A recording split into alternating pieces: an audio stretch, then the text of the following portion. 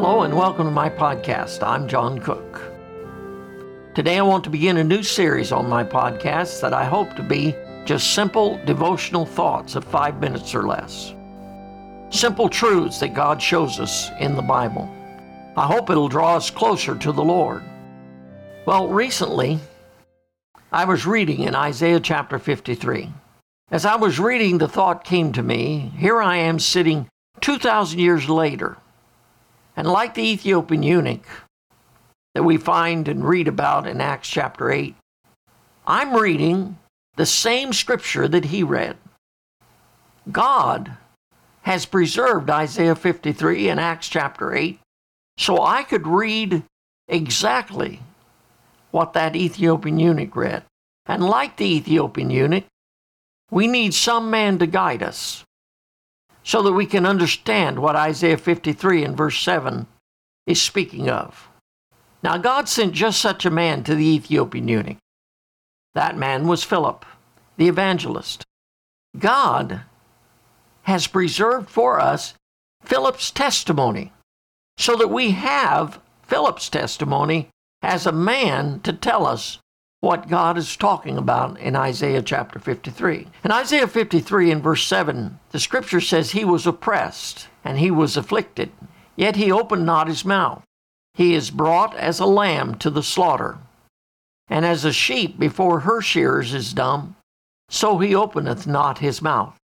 Now we can note in Acts chapter 8, verse 32 and 33, where this scripture is quoted, there's a bit of a difference made, because it says the place of the scripture which he read was this: he was led as a sheep to the slaughter, and like a lamb dumb before his shearer, so opened he not his mouth. In his humiliation his judgment was taken away. And who shall declare his generation? For his life is taken from the earth. Now there's no question that the Ethiopian eunuch did not have the original manuscripts. And the Bible calls it the scriptures, just as the Bible calls what Timothy had in 2 Timothy as the scripture. And the same is what God goes on to say, all scripture is given by inspiration of God. So scripture deals with the word of God as it's preserved for us down through the centuries as God delivers it to man. Now, there's a bit of a difference between the words in Isaiah 53 and the words in Acts chapter 8. Acts chapter 8 and verse 32 says, like a lamb dumb before his shearer, so opened he not his mouth. Now the addition was to make certain that the scripture clearly spoke of Jesus Christ as the Lamb of God that was silent in the face of his accusers. Some might find fault with this change or addition, but after all, God is the author of scripture. And if God chooses to change it or to add to it, then that's God's business. That's not my business or yours. The Ethiopian eunuch, we are reminded, asked Philip this question, of whom speaketh the prophet, of himself or some other man? And the Bible says Philip's answer was to begin at the same scripture and preached unto him Jesus. He preaches the message of salvation in the Lord Jesus Christ. The response of the Ethiopian eunuch was to believe on the Lord Jesus Christ. This is what he said: I believe that Jesus Christ is the Son of God. You see, he made the right decision.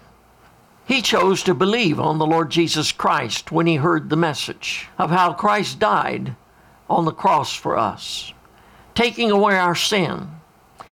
How that he was the Lamb of God that taketh away the sins of the world, that John spoke of in John chapter 1 and verse 29. He was the Lamb slain from the foundation of the earth, spoken of in Revelation chapter 13 and verse 8. That Ethiopian eunuch had good sense to believe what God said in his word. The question is, what are you going to do with Jesus? Do you believe the message of Isaiah 53 that the Lord Jesus Christ is the Lamb slain from the foundation of the earth, that he is the Savior of mankind? Will you believe on the Lord Jesus Christ today?